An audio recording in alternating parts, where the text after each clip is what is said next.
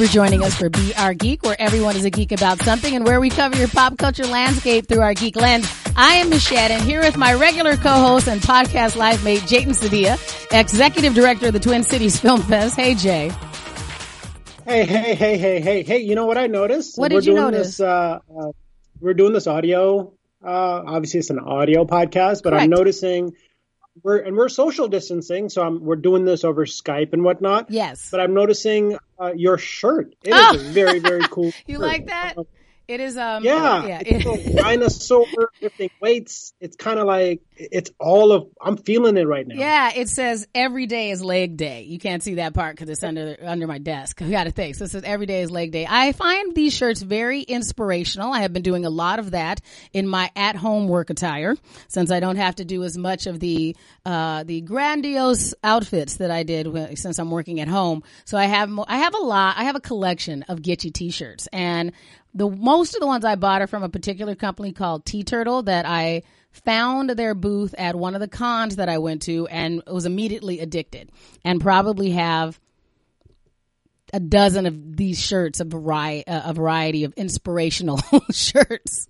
So some people have those inspirational things on their wall that have all those mantras and those phrases and all those things that you see, and they like be inspired and overcome. I have shirts like this, and it works for me. Well, I love it. You're wearing your inspiration. Hopefully that Yes. rubs off more than those just random. Again, trust me, I am a fan of any motivational saying or a phrase that gets you motivated. Right. And you should have them all over the place if that is what gets you going. But you're taking it to another level. You're actually wearing your inspiration, Right. and you're wearing it again. You're wearing your shirt. You're wearing it all day long. Yes.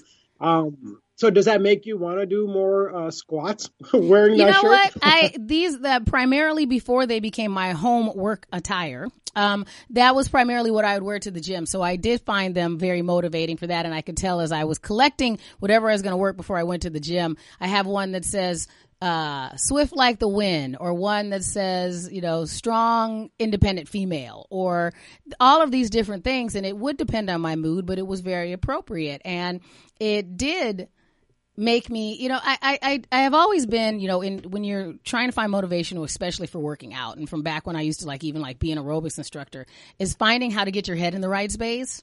And for me, this is how if I see a glimpse of myself in one of the mirrors, and a lot of the gyms have tons of mirrors, this is the kind of thing that would make me stay motivated. Some people, it's having something really cute or a favorite color or a particular thing that makes them feel sexy. Every motivation is different, but these really fit my personality. And I think that that's important. And especially for what we're going through right now is finding your own nugget of inspiration and what makes you have, even if you have a cloudy day, what makes it seem a little brighter. And so for me, it's Gitchy t-shirts. And I like it because it's also self-accountability, because Right. I think that's what people are lacking right now. Is like, hey, I don't really have to go out that much. I'm not really seeing that many people. I'm only accountable to myself. So I think to your point, inspirational, yes. But I think if you are able to wear something or alter your mood so I love movies, and I'll go to a matinee when we could go to matinees. Right. I would go to a matinee just to alter my mood for the day. So I'm like, okay, I'm going to be in this inspirational mood today. And one of the things that I want to do is alter the next 48 hours. And I'm going to watch this documentary, which I heard is inspirational. And Right. that kind of gets me into that accountability phase as well. So, and then you just ping me like, hey, we're going to talk about a few things today on the podcast. And I'm like, what do I want to talk about? And Right. I've been, kind of in a couple of Pass the Password shows. And I'm like, I think I could talk about those, and I kind of pass those by you. And you're like, that is fascinating. Right. And I think it's interesting because it does go back to that basic of where is your mindset right now and what things, because I do think that some of the things that before you maybe didn't have time for, and I don't mean that you or I have a plethora of extra time. We're both, busy in a very different way, especially since we're working parents, and that we are basically a combination of independent contractors, but also have a baseline project, with the Twin Cities Film Fest and things like that. We have our core thing that we work on, but then we have a lot of other things that we're trying to keep juggling at the same time. So I know that I am not in that boat of people just sitting around all day wondering what they're going to do with their spare time. That has not been my experience. But my binge watching has changed dramatically, and it sounds like yours has made kind of a pivot as well, because what we were talking about, you were going to watch in, even if we go back to the month of March, and what you were like, I have this on my agenda, this is what's going to come up next. It's a lot different than what you told me before we came on air and what you're actually watching right now. And I think mine is the same thing. This is not what I would normally have watched. And now I'm absolutely just enthralled with this particular show. So today we're going to go through some of our Pass the Password and what we think is binge-worthy out there. If you have any suggestions, we encourage you to be part of the Be Our Geek community. We'd love to see you on social media. If there's something that you suggest that we should watch, you can always let us know on Facebook or Instagram. So I'll let you go first, because you have two shows that are kind of in the same universe, and mine is a whole different continent. So let's start with yours, Jatin. So I think one of the shows that I talked about back in March was I like smart shows, right? Shows that actually make me think. And there's those shows where you can watch passively; they're just on in the background, and you can more or less get a gist of it, and that's fine. But then there's those shows where you're doing yourself a disservice if you're not actively watching those shows. Right. So back I have my normal like shows. Well, I'll watch a Blacklist here and there, and I'll watch a Billions, the one on Showtime. I love the kind of hedge thing, and I mean that's passive active. But I've certainly pivoted to more darker shows, which is I think very interesting. Yeah, and I don't know if that is the environment that we're in right now. There's so much, I don't want to say negative vibe, but there's certainly negative energy in the world right now with everything that is happening, and there's all appropriate based on everything that is happening. I'm not sure if that's what is driving me to these shows, or if it's something inherent that I haven't really looked at myself inside. Mm-hmm. But I have been infatuated with two shows, and they're all about drug trafficking. Okay. And getting away with it. Okay. Not that I want to pivot in that direction by any means, but these two are very smart shows, and they show the dichotomy between good versus bad, and the fact that the people who are doing these bad things are still justifying it, and in their own righteous way, that they're running businesses. So are they anti-heroes then, Jatin? Are they anti-heroes?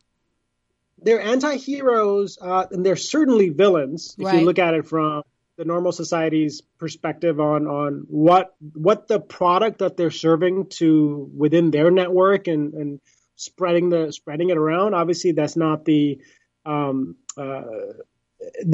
the right product we want in our society, but it is there. And these two shows talk about how both of the products that they're putting out there actually sustain the current economy. Okay. There's a lot of people involved. These businesses are propping up communities that otherwise would not be getting any love if they weren't down the traditional route of earning money. So that said, if you take down this particular business or the infrastructure, you're literally causing thousands, if not millions of people to lose their revenue now because of the infrastructure that's already been built. So would there also be that power vacuum that we see when you take out something that obviously is a negative impact, but then it causes this power vacuum that then is even worse than if you just kind of figured out another way to extract it from that particular society? You're absolutely right. So one of the shows that I've now finished, I've caught up on the entire season. I think I binged it in a week. There's 4 seasons. It's a Netflix show called Ozark, and there's a lot of love.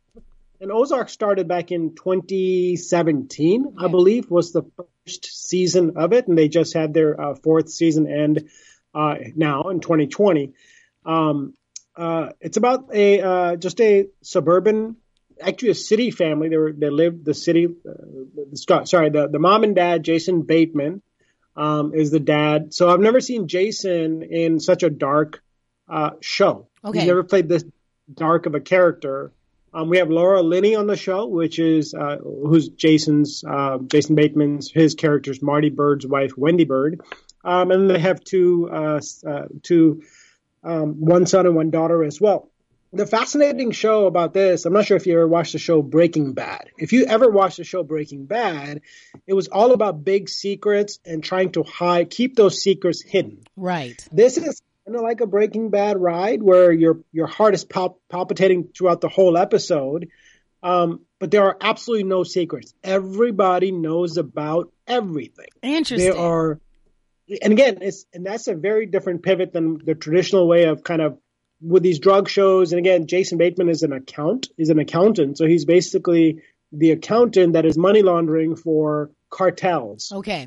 And his wife knows about it. His son knows about it. Their daughter knows about it. His son actually starts learning the business and now has, at the end of season 4, I'm not spoiling anything, but ends up with offshore accounts. And his son is like 10, 11. Wow. So they all know about everything that is happening. And again, one of the key things about, if you look at character studies, I look at it from a scene perspective. Each scene drives the next scene. Okay. And one of the most fascinating things, Bill Cooper, my managing director, who you know as well, is a great friend of ours. He's an acting coach. One of the things that he pointed out was and he's an acting coach. Right. He says it is very hard for him to take a scene from an episode and actually use it in his acting class because the scenes are very short. Right. There may be 5 or 6 dialogues by each person. They're very intense. There's a lot of non-verbals that are used in each of these scenes, and then you move on to the next scene. Oh, okay. And the fact you can't drive the arc of an entire episode by one scene as well. You have to combine all of them to kind of see where the arc was and the finality. How long is each episode of Ozarks?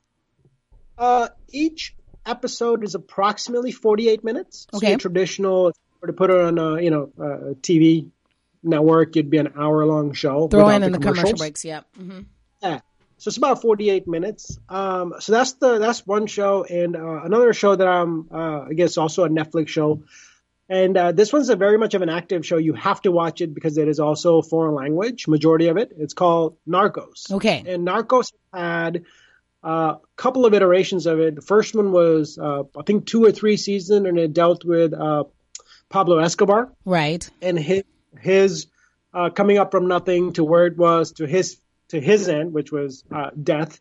And then they pivoted the next 2 seasons, which is currently on right now, to Mexico and how the Mexican cartel is now involved in their trafficking. They started with marijuana and now they're trafficking into cocaine and kind of building that infrastructure that is keeping up essentially the Mexican economy. And again, the government is those for some reason have caught my attention and obviously caught my drive to continue watching those, or at least go out there and source other content that is kind of like it. Let me ask you this. As your friend, how do you feel while you're watching the show and then after you watch the show? I look at it from an analytical standpoint. So you're not answering the question. Don't tell. No, just that. Okay. I hate you. Don't dodge. Just how do you feel? I feel like these characters, and again, these are all based or inspired on true stories or true happenings in the world.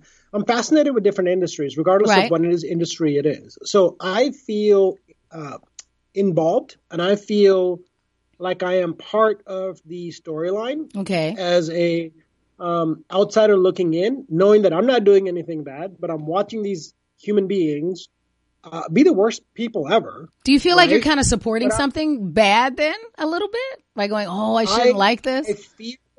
I feel like I'm supporting something that I shouldn't be supporting, yet you cannot take your eyes away from it. And yet there's redeeming characters in these stories that you would necessarily consider villains. Okay. Right? So I find myself attached to some of these quote unquote unredeemable individuals but you get to learn about their backstory and why they got involved. And now they're just stuck. And now either they live it or they die or they perish. Wow. So you tend to go after, you pick a couple characters and you're like, I hope this person doesn't die in this episode. But that said, again, both shows are very smart. Okay. So I love the way in Ozark, Jason Bateman is put into a scenario pretty much every other episode where he has to get out of it on a dime. And he uses his brain. He uses his mental power. He's a, middle-aged white man trying to do what he's doing, but he's escaping death every other episode based on his intellect. Which I find fascinating. So, not that I'm going to try to, mimic or try to get what he is trying to get out of. That's not going to be my life. That's not what you want as your main hobby, is getting out of deadly situations because you're the accountant to a drug running cartel. Fair enough. Yeah, fair enough. I would hope that is not your new squad goal, Jaden. So. No, it's not. And I'd let you know if it was.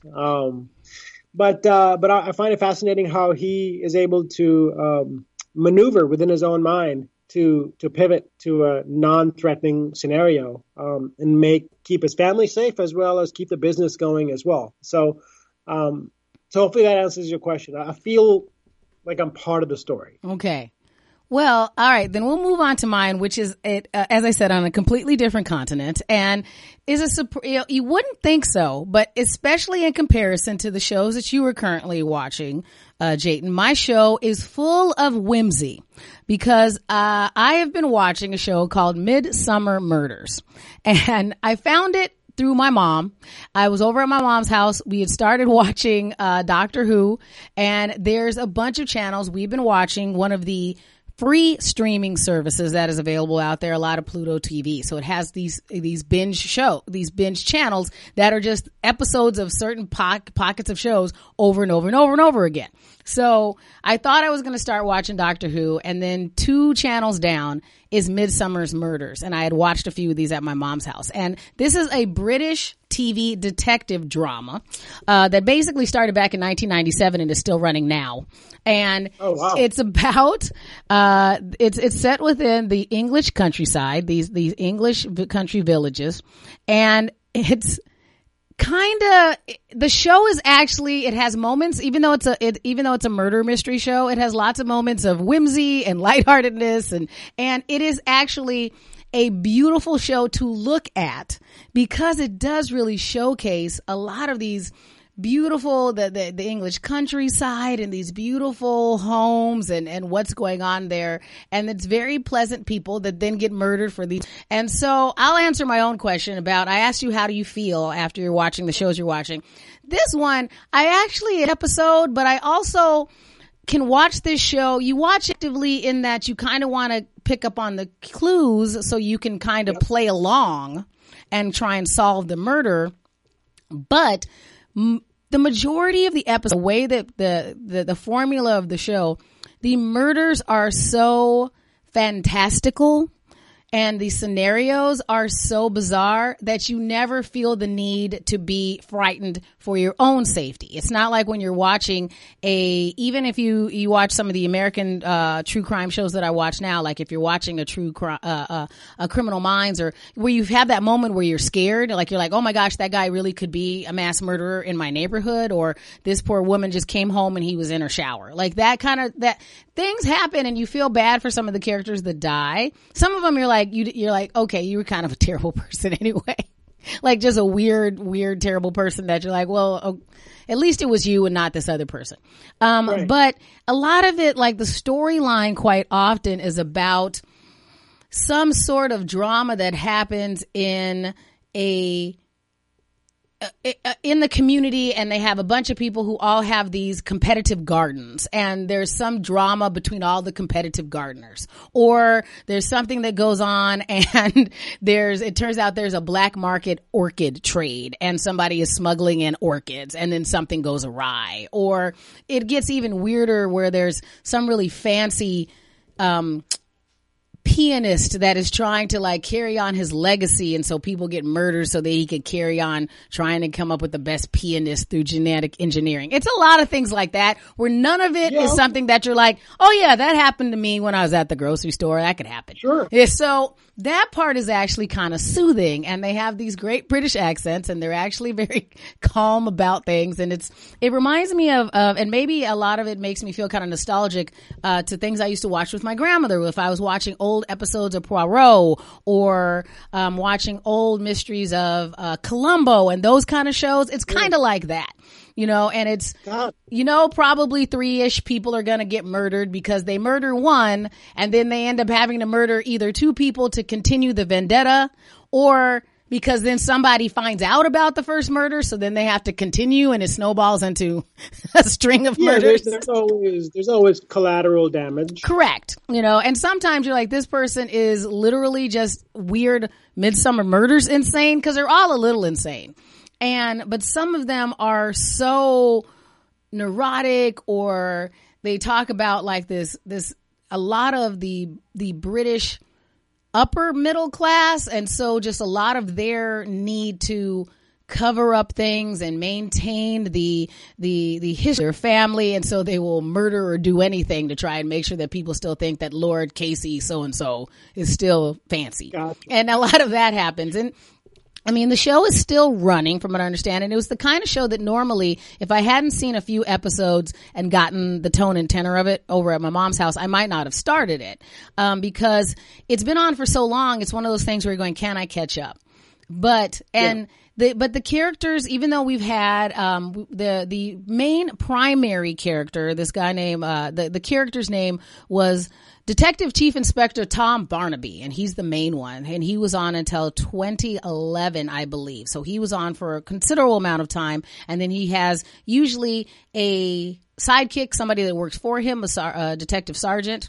And so the secondary character had rotated through a couple of gentlemen, and then the primary character, the actor, this guy named John Nettles, decided that he was going to retire, and so they replaced him with a guy who's the character is supposed to be his slightly younger cousin, who they had introduced in an earlier episode, who is now also Detective Chief Inspector Barnaby, but he's John Barnaby now. And so they just kind of moved in a new Barnaby and started with that.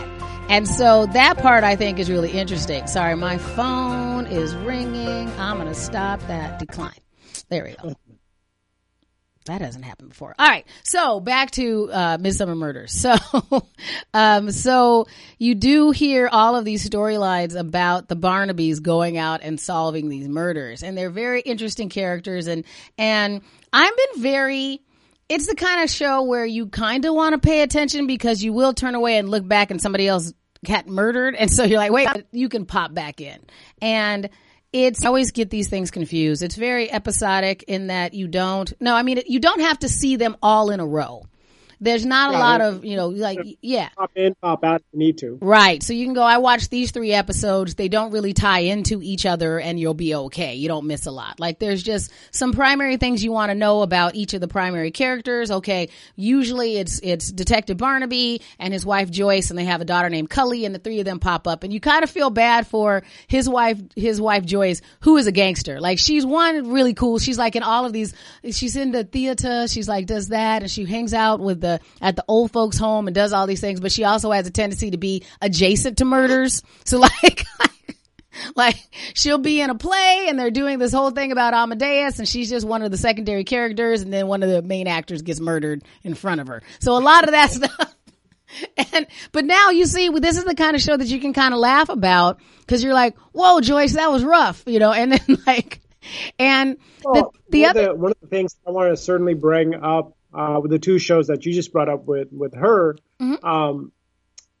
especially with Ozark, at the end of the 4th season, you really realize that women are running the whole show. Even though Jason Bateman's character is central, it's the women surrounding him that are running the entire show. Like, there are so many amazing lead female characters that are they're basically creating the arcs behind the scene. Mm-hmm. They're the brains behind the operation. And that is amazing. That is so wonderful to kind of see these brilliant female characters kind of running.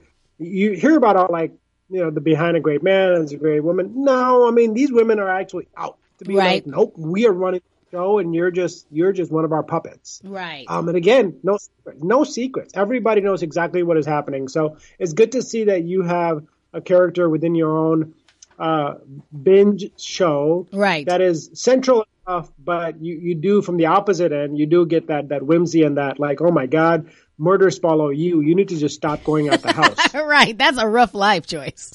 And the only other thing that I did feel guilty about it from this perspective is that, of course, how many shows can we have out there that don't have any controversy around them at all? And what happened with Midsomer Murders, that there was some controversy that I believe this came out in 2011, and it was one of the directors and the showrunners.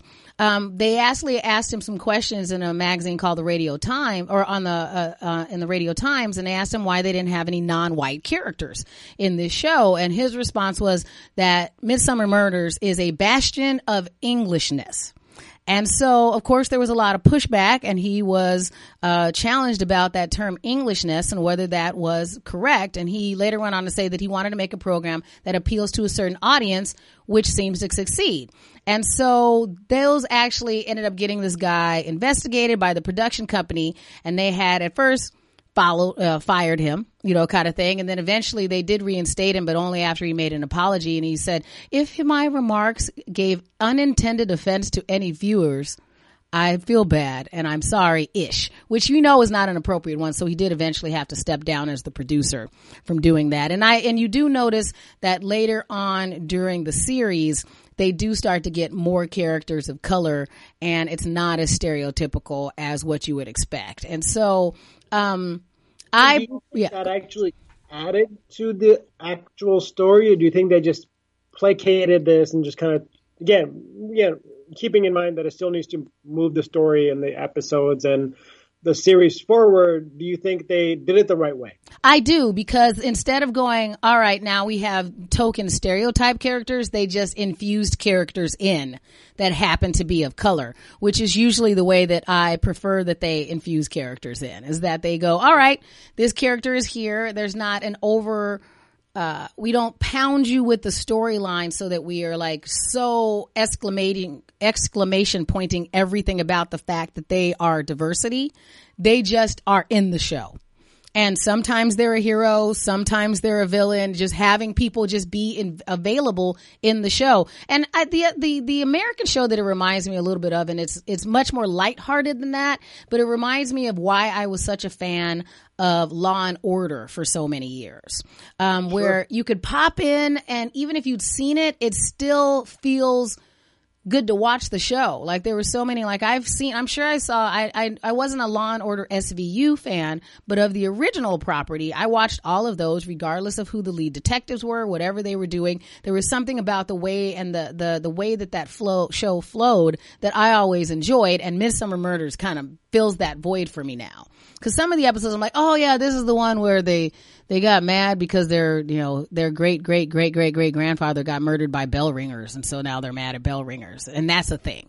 That's an actual thing. That has happened in the past. When is it set? Is it set modern yes. time nowadays? Or yes. Is it, okay. Yes. And so, which is the other thing that sometimes the impetus for the murders are ancient history, like ancient British history that pops back up for some odd reason. Somebody way back, some ancestor got thrown down a well and they're still mad generations later for some reason. So, that part is always interesting. There's a little bit of that in Ozark, which is modern day-ish, which is all about tradition, keeping the traditions alive in these bigger families. And then, the fact that they don't want to change, or they see change coming, but they don't want to adopt it by any means, or doing whatever it takes essentially to keep as is. And then, but on the opposite side, Narcos is set, back in Pablo Escobar days in the 70s and 80s. So you see, quote unquote, what wasn't normal back then, because they try to do their best to keep it, as authentic as possible from a set design perspective, from a storyline perspective. So that's, again, where I'm living essentially the same drug, cartel, money laundering, but in two different time zones. So, Jatin, may I ask you this as your friend? Do you know what is next on your binge list in case I need to send help? So, are you going to stay in dark territory, or do you have something like, are you going to watch a couple Scooby-Doo movies or something just to cleanse your palate, or what are you going to do? Do you know what I did actually watch with there's two things. So right now we're finishing Schitt's Creek. Yes. On Netflix, which is very, very, very funny. Okay, I have heard that from another friend as well. I believe you. Schitt's Creek it's just Dan Levy has done an amazing job with that. And again, the series is over now; it's finished, and so we're kind of taking our time finishing the series up. So that's, again, on the opposite end of just being fun. And then my wife and I binged in 2 days. We binged, which, again, my wife and I don't really binge. We find things that are appealing to each other, but not appealing to both of us, mostly. Fair enough. She not like dark. She does not. She gets vivid dreams and just gets I'm too like involved. Your wife. I am very like your wife. So now you got two of us. You have your podcast wife and your home wife, and we both think that what you watch is depressing. So it's I guess I don't know what that is, but we ended up watching a show on Amazon Prime. It's one season out. It's called Upload. Oh, I've seen the commercials for that. Do you like that one? Yeah, and we ended up watching all of them in 2 days. There's about 10 episodes or something, and that's, again, a light show as well, which is about afterlife. So essentially, in the future, you could. My son's coming downstairs. He makes quite the entrance. Yes. Mm-hmm. No, you could. So the show is essentially you can upload your consciousness into the afterlife. I will try and check that show out. Usually we wrap up in a more organized way, but I kind of think the fact that my son has decided that this podcast should start to wrap up, I will probably take that. So you want to say hi? Hi. Tickles. All he cares about is tickles. I love it. I would go give him some tickles, and you can go home and give your son some tickles and watch something lighter with your wife. We'll make sure that we check in with everybody again soon. We want to encourage everybody to follow our show. It's Be Our Geek Show on Facebook, Twitter, and Instagram. You can email us at beourgeekshow@gmail.com, and you can also call us and leave a message at 612-276-2774. That's 612-276-2774. Please like and subscribe Be Our Geek wherever you find us. And always go to the Twin Cities Film Fest website for more. That's twincitiesfilmfest.org. So I'm glad that you are happy in real life and using all of your negativity to watch your shows, Jatin. So that works for me. We will check in with you next time. We appreciate you listening. Remember, everyone is a geek about something.